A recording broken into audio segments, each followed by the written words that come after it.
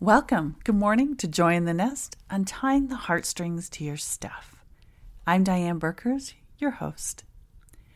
Today, this week, I want to continue on with what I spoke about last week about memories and how you keep your clutter or keep your stuff you may not realize is clutter yet because there's so many memories attached to it.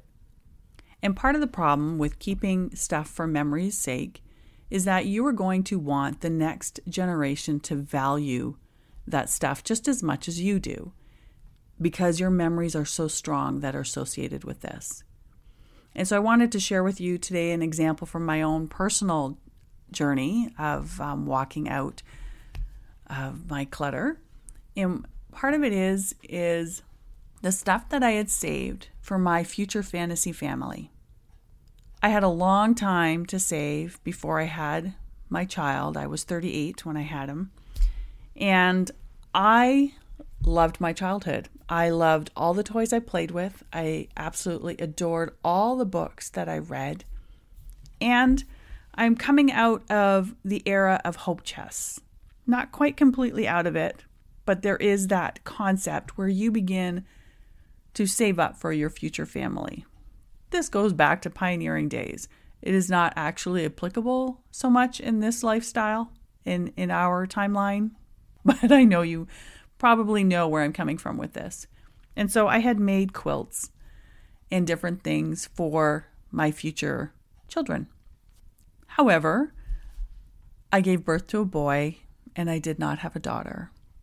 And my lovely, lovely son had absolutely no interest in the books that I read. He had no interest in the Barbies or the Cabbage Patch Kid dolls. And the quilts didn't suit his room. They just were not his bent. But I still had angst over all of this because of the deep memories, the good things that I had attached to it. And here is where, the superpower that I have, being able to talk to God about these things and hear Him give me information back, truth and knowledge that actually brings me life. And so in this instance, as He knew that I was mulling this over and grappling with these boxes and boxes of things I had stored up in the attic, and do I save them even for grandchildren? And I felt very clearly one day, He said to me, I made Max independently from you. His childhood I have for him here in this time is not meant to be a replication of your childhood. Your childhood was yours and all that it entailed and all the memories that it has. And his childhood is his with all that it entails, all the memories that he will create and all the things that he loves. And don't put your burdens and weights on him and don't expect him to recreate your childhood because that was never my plan for him. And so it's never a plan for anybody to recreate anybody else's life or childhood. And we can take it a step further. We're never meant to recreate anybody else's lost dreams, but that I'll just leave there. And so if you are saving things right now because you want that next generation to value so much what you valued, I bless you to consider whether or not that's a truth for you. When I realized that that was not my truth, that I did not need to save everything for Max or for even the next generation, but that I was free to have enjoyed it and released it, that freed me up in so many ways. Not just freed me up to be able to let go of that stuff that I had now, but it also frees me up day to day. Does my son need this if I died? Will this be of value to him, or will it actually just be a weight and a hindrance to him because he is not meant to have this on his journey in his life? And it is just so life-giving to me. I'm like, oh, nope, I don't need to save that for him.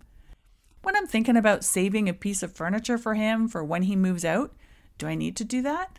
Nope, I can let that go. There will be something there when he needs it. Do I need to save this book that I absolutely love? No, he will find books that he absolutely loves that will bring him delight. I don't need to try and replicate my stuff on him.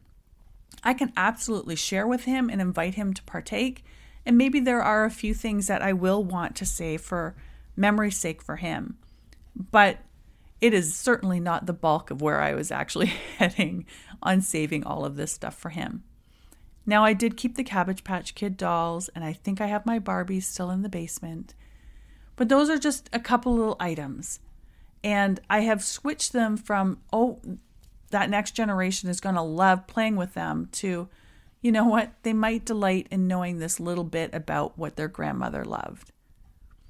But that's it. I am certainly not creating a trunk or even an attic full of stuff that they are going to have to deal with. I am going to curate a more special version of my life that I want shared with the next generation that I think they might enjoy. But it certainly won't be everything. So again, I bless you if you are thinking of keeping things for memory's sake for that next generation, to really sit and ponder, is this something really extra special I want to pass down to them, or will this be a burden and weight? And I bless you to be brave to let go of what you know to let go of, and to keep what you need to keep. Have a great day. Diane.